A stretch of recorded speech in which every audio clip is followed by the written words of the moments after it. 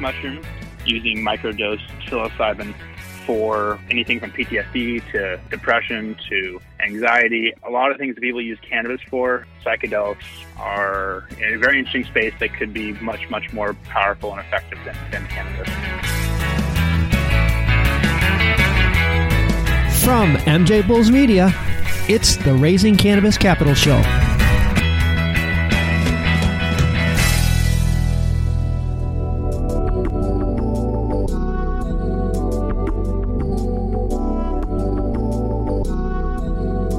Today in Raising Cannabis Capital, we are continuing this month's Cannabis Investor Spotlight Series with Cody Shirk, co-founder of Explore Equity Group. Cody, welcome back to the show. Thank you, Dan, for having me back. I'm stoked to be talking to you again. I'm glad to have you back on the show because out of all the investors we've ever interviewed, you are the most entrepreneurial. And I think a lot of it has to do with your background. And I'm thinking back to when I was preparing for the first time you were on the show, and I was going through your background. And most investors have a pretty similar background. They managed $1 billion in assets and started a hedge fund and worked at Goldman Sachs. But when I read your background, I was like, now this is interesting. Firefighter, surfer who traveled the world, a surfer who traveled the world to find perfect waves. And then you purchased the land in these remote third world countries from farmers and jungles, just so you and your surfer buddies had access to these waves. I'm like, this is gold. This interview is going to be great. But during our pre-interview, you said, Dan, I don't know. I don't know if we should talk about that stuff because it might take away from my credibility. And I'm like, no, that's what makes you different. That's great. And fortunately you agreed. And that episode, seriously, it's still one of our most downloaded episodes ever. Everybody loves that episode. So fast forward, we're 1 year later. Do you think your entrepreneurial background is still giving you that advantage? Well, first of all, I hope I can say some embarrassing things to make this entertaining. But to answer that question directly, yes, absolutely. Just to briefly make a blanket statement about the cannabis industry, I think a lot of people try to overcomplicate it. But at the end of the day, it's a CPG. It's a consumer packaged good. And if you look at it from a very realistic, simplistic standpoint, it's very similar to so many other industries. And the success within cannabis can be replicated by anybody who has had success in other industries, just coming in and following some simple steps. And I think a lot of people and investors are trying to overcomplicate things and try to make it into something that it isn't. At the end of the day, it's a plant that you put in a package and you sell to people. Obviously, there's a lot of regulations and issues along there, but it's a pretty simple thing. So I think from an entrepreneurial standpoint, if you look at it from that way, you can make some pretty easy decisions about what companies you want to participate with. Well, you and I have talked about various businesses since our last interview, and the thing I think you do well is you help entrepreneurs, you've helped me define opportunity. Let me see if I can explain this a little different. Good or great entrepreneurs kind of have this secret power where they can see around corners and they have the ability to identify opportunities that the rest of the world just doesn't see. But they have a hard time explaining what's around the corner. And I just know it's going to be huge, never gets any traction with investors. But your approach is different. You take the time to help the entrepreneur sort of diagram their vision, kind of like a police artist, but instead of, does this look like the man that robbed you? You're saying, does this look like your business that you're envisioning? I think that right there is just an asset that you have. We can help these people because you see it. Maybe give us a couple of examples of companies that you've invested in that you saw something that all the rest of the investors missed. Yeah, absolutely. And what you mentioned there, it's basically problem solving. And I don't really tell people I used to be a firefighter anymore because as we've increased our investment size and what we've been participating in, a lot of people make assumptions, so I don't really bring it up. But I was a firefighter, and that literally means putting out fires. And an entrepreneur is a firefighter. It's like entrepreneurship is horrible. It's the worst thing in the world, as anybody who's done it can attest to. But what you're really doing is it's not like you're going after these lofty, fun things. You're basically just extinguishing problems all around you. So if you look at a company or an opportunity like that, okay, I just have to jump over all these hurdles. I just got to get around this corner. I just got to extinguish these fires, then I'll make it. So one company in particular that I'm pretty excited about, it's still pretty early. It's a company called Healy. You can go to gethealy.com, and it's a telemedicine platform for health and wellness. And as we all know, health and wellness is a huge trend, and it's a bigger trend than cannabis. Cannabis is part of that trend. But Healy has focused on cannabis. They also provide some other opportunities on their platform. But essentially what they are doing is giving people a way to access cannabis. Now, there's a lot of companies out there that are doing this, but this company in particular is interesting because a lot of larger health VCs have taken a look at Healy because they go, whoa, cannabis is unique and people don't really understand it. So Healy's taken an approach where they're trying to educate the consumer, but also give access to the consumer via telemedicine. So it's a much more easy and private process for the customer. But these larger healthcare VCs are going, whoa, okay, in this cannabis space, they're doing this. Why can't we do this for all other types of plant-based medicines or any type of wellness product? And I think that as a whole for the cannabis industry is something important for all of us to understand. This is a wellness thing. This is something where people need to have easy access, easy education. And at the end of the day, they want to also be a little bit private about it and have ways and channels that they can access it. So, yeah, Healy's a really good one, but I'm very excited about that company. When I'm on your portfolio page, it's just packed with good companies, and I think a lot of them were people that you got into at the early stages before they were household names. And, let's dive into cannabis investing right now. And, everyone, the big talk right now with everybody is CBD and investing in brands, which is great, but it seems like those ships have sailed. I want to hear about the underappreciated, like the next big thing. So if you dust off your crystal ball, what are you looking at? So just to touch on what you said about CBD, I'm going to get roasted at the stake for this, but CBD, for me, it does not work. I mean, I know if you take a very large dose, you can feel some of it, but I know it works great for some people, but it's certainly a crowded market. Everybody and their brother has jumped in to make a brand with a white labeled CBD package. And, there will be some big wins there, but you're right, it is very crowded. So what are we excited about?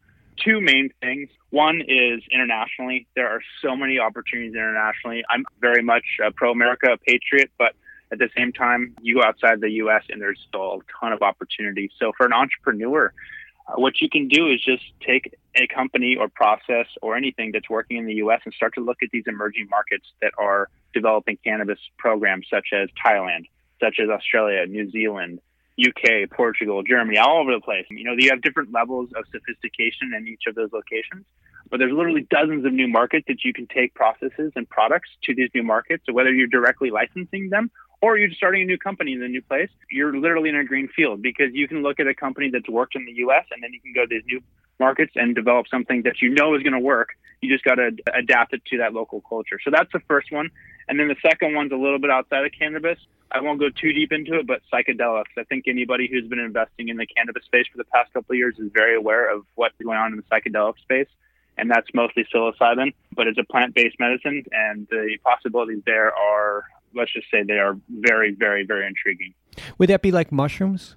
Yeah, so essentially, it's magic mushrooms. That's really what it is. But when we talk about using that in the wellness sense, we're talking about microdosed and specifically dosed products for people to not get high or crazy or stoned out of their mind or whatever we associate most recreational drugs for. But we're talking about using microdosed psilocybin for anything from PTSD to depression to anxiety. A lot of things that people use cannabis for. Psychedelics are in a very interesting space that could be much, much more powerful and effective than cannabis.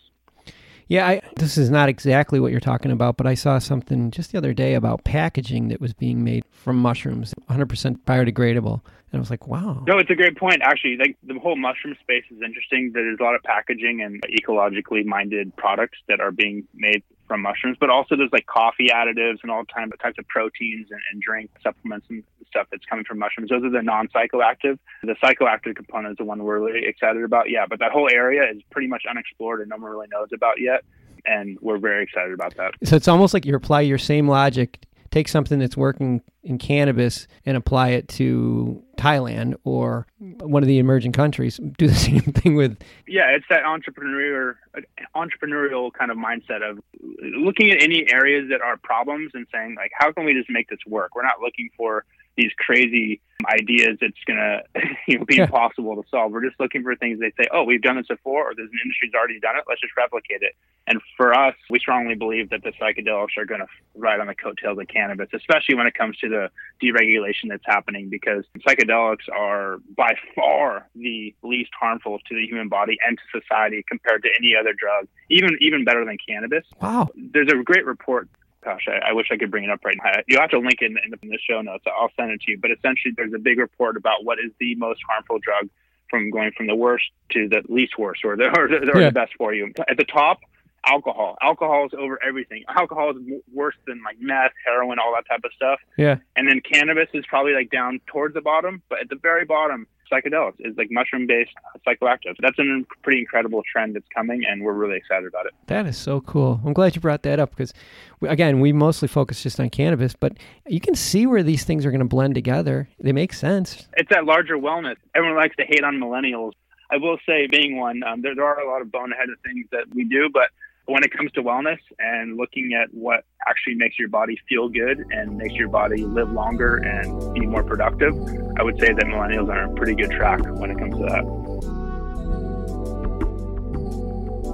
that. Before we run out of time, just talk to us about investing. If somebody wants to invest with Explorer Equity Group, what do they need to do? What qualifications, what type of investors are allowed to invest with your group? Yep. So first of all, just like any investor going in the private sector, you have to be an accredited investor. But if you just go to explorerequity.com, we actually have a contact us and you can reach out directly to us. I will say that obviously we are always looking for investors, but at the same time, we like to really do business with strategic investors. And really what that means is that we consider investors our partners. So we are not writing checks into companies and walking away and pretending like nothing ever happened. We're writing checks into companies, and we are not only leveraging our personal skills, but we're going to our investors and saying, hey guys, do you know somebody strategic that can help this portfolio company of ours? Or, hey, would you mind joining us when we go visit the company because we're going to have a strategy meeting? Or, hey, one of our investors is an incredible marketer. Can you come help us? Tell us what you think is wrong with a specific company. So we really look for investors that add more than just the cash, because at the end of the day, yeah, money is great. Money takes care of a lot of problems, but what really takes care of problems is people, and people solving problems is what is going to make these companies successful. So that's what we look for in investors. That's a really progressive approach to this, because it seems like a lot of these people that are accredited investors have had some success in their life because they're an expert at some particular field. So why wouldn't you take advantage of it? I mean, like I said, that seems so obvious, but you're right. It's not common. Well, the interesting thing is that most millionaires throughout the world are first-generation millionaires. They became wealthy because they were entrepreneurs and they have a company, their own private company, or they did some side gig, or they worked at a major corporation, but they were able to develop something within their own personal lives or built their own wealth. So they clearly know how to firefight. They know how to extinguish problems. They know how to jump over hurdles.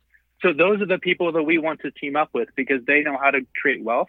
And if we can replicate their knowledge into the companies we're investing in, then it's a no-brainer for everybody involved. I think it's a good approach. In case you missed it, we'll have all of Cody and Explorer Equity Group's information on the MJ Bulls website. Cody, love having you on the show. Please come back real soon. I will, Dan. And again, I want to thank you for doing this. What this industry needs is just more information and more clarity about what's going on and a realistic approach to what cannabis is and what it's all about. And I'm very glad that you and others are doing this because this is what the industry needs. So thank you. Well, it's a lot of fun. We appreciate you being on the show. Speak to you soon.